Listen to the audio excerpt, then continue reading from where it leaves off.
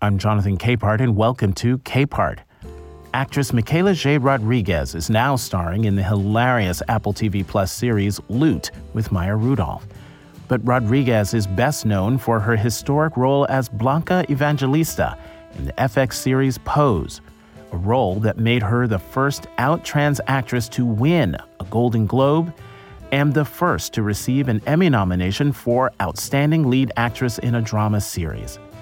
In this conversation, first recorded on August 10th for Washington Post Live, Michaela J. talks about her career, what it means to be a role model, and when, exactly, did she come out as trans? The world has believed that I came out at 24, but I didn't. I was 7 years old and I had an understanding of myself as just a feminine body creature. And when I let the world know who I am, it wasn't a coming out story. It was just this has been me and this is me clarifying to you guys, like, this is who I've always been.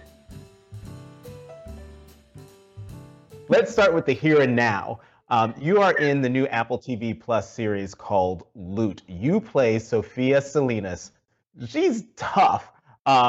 A hard ass. Let's just say I've watched some of the episodes. She is a hard ass. Tell us more about her. She definitely is. So Sophia, she is the COO to Molly Novak, excuse me. And she is this starchy kind of character, this very straight-laced character who loosens up down the line due to Molly's influence and her free-spiritedness. Also, Sophia is this driven activist, but also driven, hard-working woman who wants to climb the ladder, the corporate ladder, to make sure she can, help people when it comes to this foundation. And I love playing her. I love that she's this kind of like, very strict, no games, no nonsense kind of woman. I'm not like that. Michaela J. is not like that. So it's fun. I was about to ask, you're not like that at all. No, not at all. Not at all. So the lead of the series, you just mentioned, Molly Novak. She's a tech mogul's soon-to-be ex-wife. Or actually, ex-wife, not soon-to-be, the ex-wife. Played by Maya Rudolph of Saturday Night Live and especially Bridesmaids fame. Here's the two of you in action. Knock, knock. Hi. Oh, hello. Sophia Salinas. Hi, Molly. So nice to meet you. Thank you for coming in. Yeah. Oh, that's my name. What are they thanking me for? Oh, I'm really proud of that. That's an after-school program we funded for at-risk kids. What are they at risk for? Being too damn cute? No, gang violence. Right. Well, you guys do a lot of stuff like this, huh? Yes. We funnel your money to different charities in Southern California, give them the resources they need to do good work, and try to draw attention to people in need. Well, those two look really messed up. I hope we help them. Those are my grandparents. And they're beautiful. So tomorrow we have a ribbon cutting ceremony for a new shelter downtown that we've been working on for years. And that's actually the reason I called you in today, to remind you that your behavior does reflect on us as an organization, which makes our job harder. And what exactly do you mean by my behavior? Look, I'm not trying to shame a girl for having a good time, especially after what happened. You do you, but you can't go traveling around the world getting on the news for falling into swimming pools. Lots of people fall into swimming pools all the time. Yeah, but they don't then get out and try to give the waiter a lap dance. In my defense, I really did think it was Sting. They have this same hairline when you're on drugs. I love that. I really thought he looked like Sting. You talked a bit about the relationship between Molly and Sophia, but what we also see in that clip is sort of a clash of wealth and class, and later on in the series you see also gender. Talk more about the confluence of all of those things in Loot. I think the most important thing when it comes to Molly specifically is that, like you said, she just got out of a strenuous, divorce and due to his wrongdoings.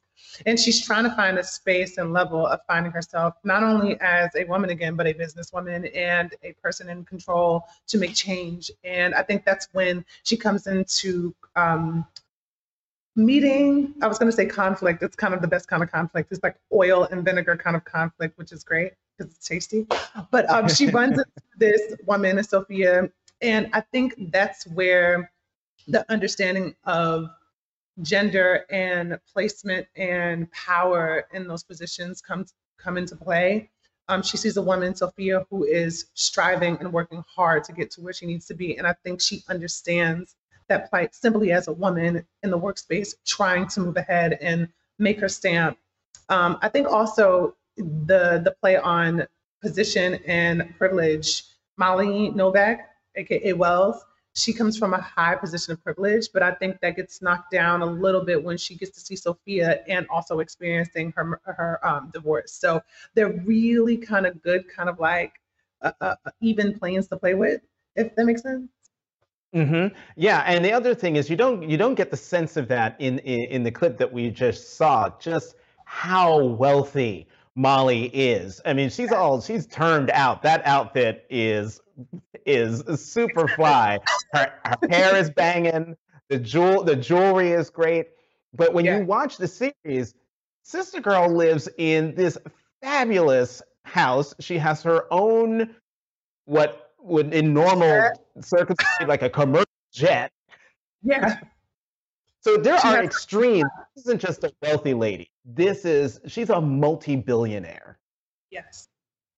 87 million, billion. How dare I?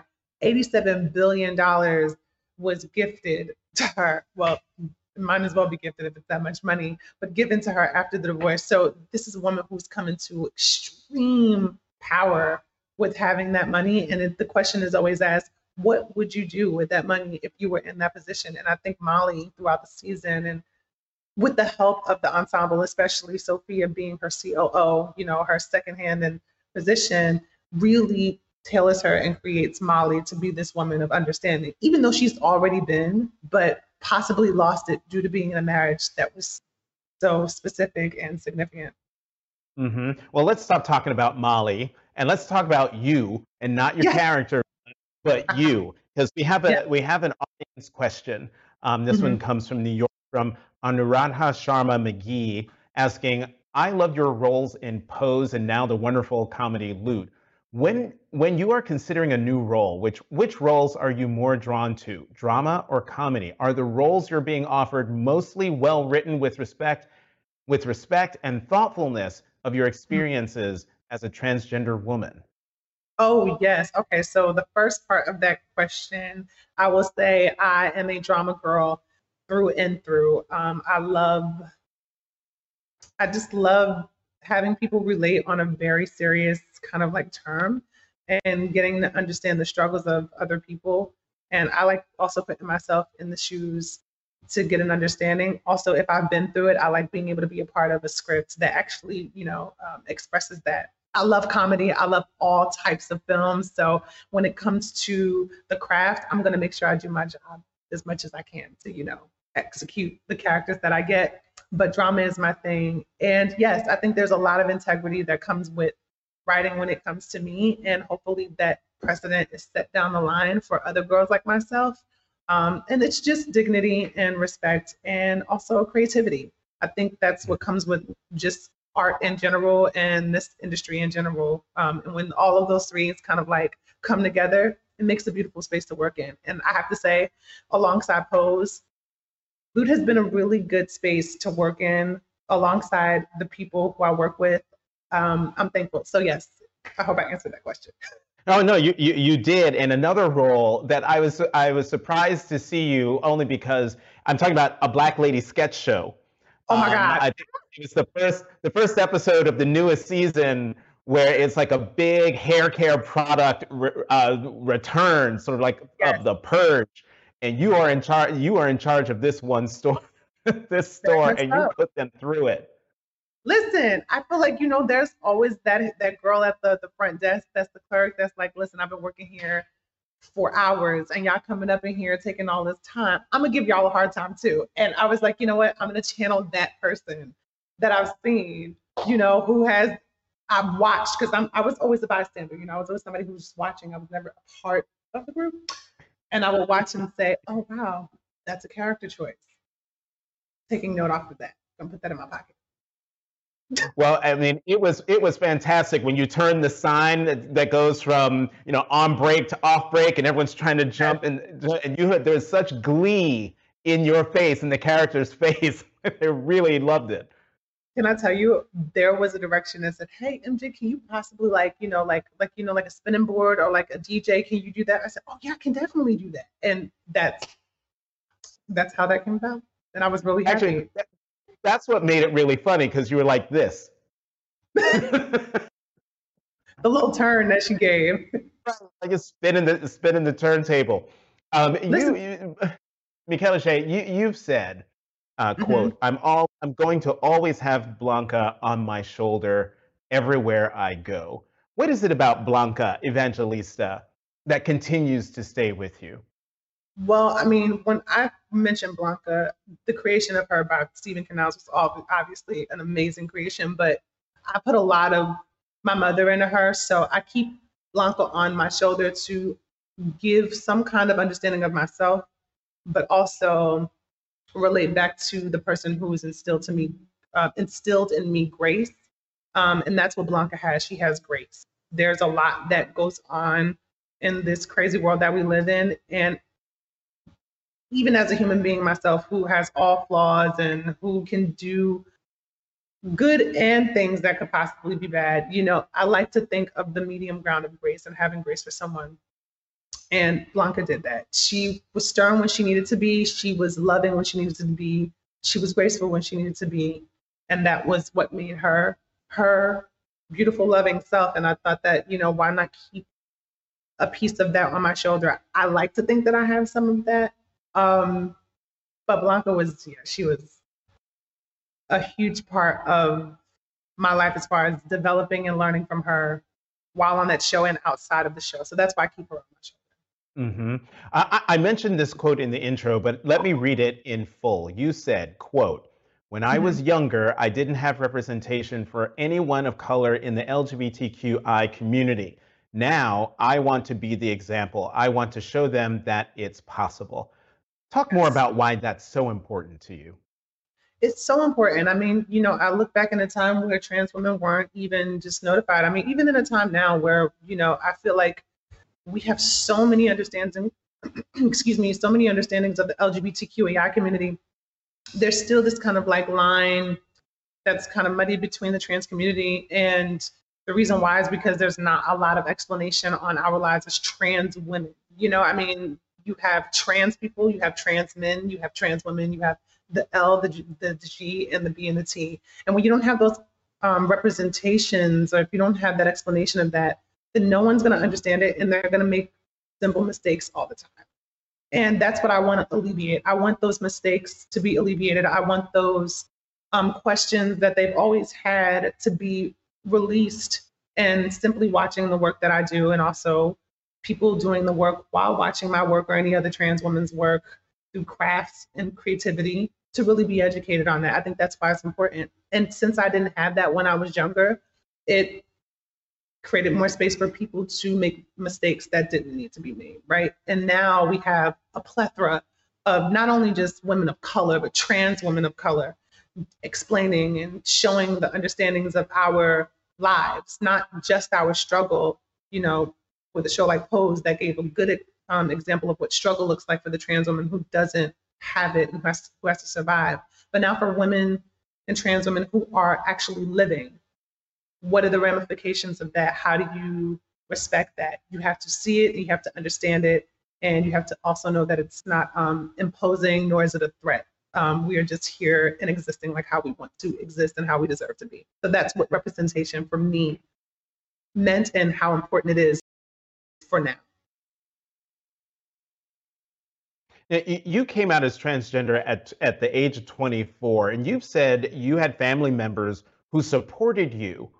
But how did you navigate the outside world? It's one thing to have the support of family, but when you go outside the doors of your home, you got to deal with the rest of the world. How'd you do it?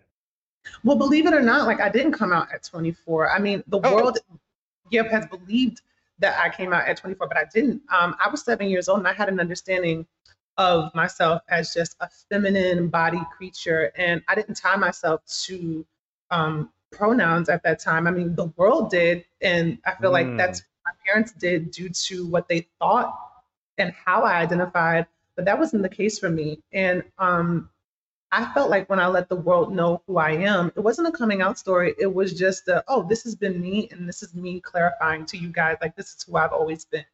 Huh.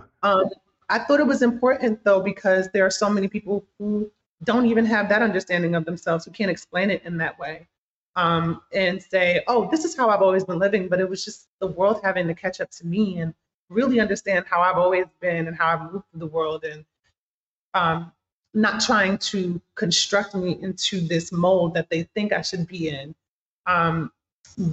It was until when I hit 24, 25 that I was able to explain like how I needed to explain.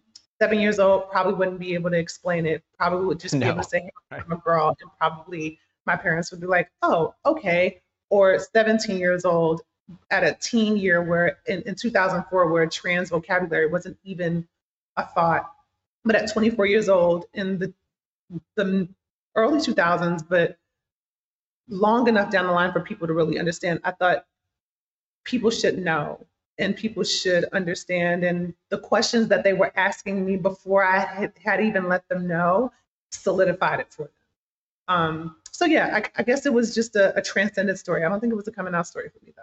I try to change that narrative for myself too, if I can. Oh no, I loved your reaction to my question and your answer, because it's interesting. I've known since I was 7. I just didn't have the vocabulary and let y'all do what you were going to do until I was ready to tell you with the language that I have. So Michaela J, we got to go back to the beginning, because here's something that folks watching don't know. We were both born and raised in Newark. Yep. Decades apart, not the same time. I'm older, but you went to Arts High School, which is right across the street from St. Benedict's Prep. That's which is St. Benedict's. Sorry. That's right, which is right across the street. So Arts High, for folks who are watching, that was the school where all the cool kids went. The folks who were in the arts and music, drama, like Michaela. What drew you to the arts?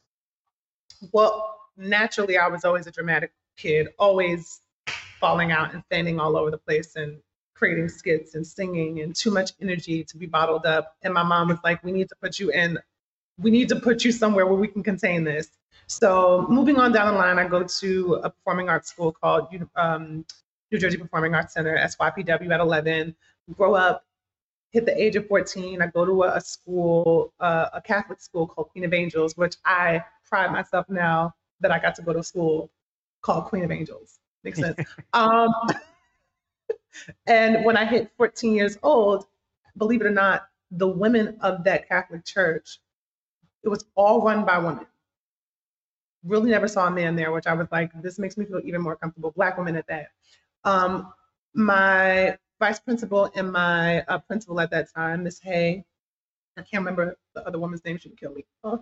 But she said she needs to be in a performing arts school, and I know a couple of students that are here that should go. Told my mother this, and my mother was like, oh, I had already known about this. My best friend of blah, blah, blah, blah, blah years, she went. So that's how it kind of got like thrown at me. And then when I heard about it as a 14, 13-year-old child, I'm like, oh, please let me go. At least I'll be able to do something that I love to do and also do academics. Why not? Right. And so then fast forward, you graduate from Arts High, and then you land in probably one of the biggest off-Broadway hits called Rent. This was when you were in your 20s. You played Angel. What did you take from that role? I took a lot from the character Angel. I took so many learning experiences. My mom had given me like kind of a rundown course of what HIV and AIDS was like in that time in 1991, let alone 1987. And she had friends who had passed, dropped like flies, disappeared from this earth that shouldn't have disappeared. And she gave me so much insight on what it was like. So when I went into Angel, I had already known what I was getting involved with, but the character herself, who is filled with light and joy and love and nurturing, but also has to deal with this cumbersome disease we all know as HIV and AIDS, it drew me to her. It made me realize, oh, this character alone knows what her purpose is on this earth. She knows she has a limited amount of time and she wants to execute it, every single positive thing that she can do, no matter the turmoil, no matter what kind of pushback she gets, she's going to supersede. And I was like, I want to be that. And not to mention, she resonated with me. She was me, I was her. Aside from having HIV and AIDS, our personalities and everything just really matched up. And I was like, you know what, this is a character that a lot of young folks need to see, who has love, but is also confident in themselves to be who they are, and also influence their friends who are outside of the LGBTQAI community to be who they are. Like, yes, I need to be a part of this. And I was so thankful. I got to work with almost all of the original production, the director, the producers, almost everyone, the music director, all of the original. Mm-hmm. You know, we've got less than 10 minutes left. I'm wondering, Michaela J. No, you're not talking a lot at all. No, what we need is an hour. That's what we need. That's what we need. You're not talking long. So look, we're at a time now in this country when, you know, the T in LGBT is out and loud. And I remember when there were articles written about how the T was silent.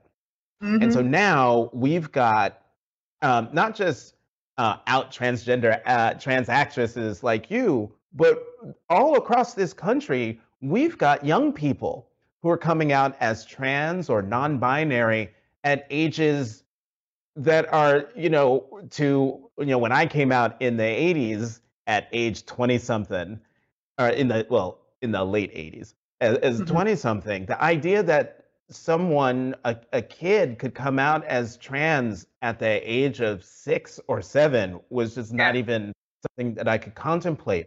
And I'm just wondering your advice to families who have a child or teen who's coming out as transgender or non-binary, and what is your advice to that child or teen? Okay, perfect. I can answer both of those. I would say when it comes to a parent or family members who have just come into understanding their child as being either LGB or specifically trans or gender nonconforming, it's very simple. It's to love them. Love them unconditionally, protect them, make sure that they are safe, put them in a space where they feel comfortable and safe. Make sure that they have friends around them who are also LGBTQAI and straight, who understand them, so that they can grow in an environment that is diverse and understanding, so that when they grow older and when their friends grow older, there will be a safety net for them as a trans or gender non-conforming individual. That's for the families, and also for the LGBTQAI house families too, because it goes across the board. You know, it just doesn't hit with biological families. It's people who are displaced, young individuals who are displaced and who have to find their families. There's a job on their end to complete. And I think as a mother or a father or a guardian, you should instill those things with them too. Now, when it comes to the child or the teen, don't move too quickly, because this life is you have a lot of time, but also stay confident and love yourself and receive the love from people that you truly know have your best interests at heart regarding your safety, and your heart as a person who is obviously a part of a minority, but who also is going to probably endure a lot of struggle due to you being so confident in knowing yourself. Always stay true to you and never let anyone tell you not to be who you are. That's most of the time their deflection on what they're probably dealing with themselves. And yes, unfortunately, it does come from family members who are biological, but there is also a space for you to find love and another family who may not be our biological family. There's also chosen family. So there needs to be a safety net and an understanding that there is security, and you can find it as the youth, but there's also people looking for you to make sure that you're protected. That's my main goal, is to make sure that they are protected. So then, given what you said, I would love to get your reaction to state legislatures that are passing these laws, like the so-called Don't Say Gay bill in Florida, where those safe spaces in classrooms and schools are disappearing. Texas is, not very hospitable. So your reaction to what seems to be flying in the face of your common sense advice? I would say push back, go against it. And that's something that I'm not afraid to say, because usually when there's pushback, there's change. We had the BLM movement, and it created change. And though it came with its problems, there was still change that happened. And though I wouldn't consider this similar to the BLM movement, this is still a movement when it comes to our lives and our safety. And the most important thing is for us to put ourselves in places that we know are safe, but also to push back against the people who are trying to take away our existence, because that's what it pretty much is. It's like erasing the understanding of LGBTQAI history. Push back and don't be afraid to do it. I think that's what these state legislators want, is for you to be in fear and to be afraid. But don't be afraid. Live who you are.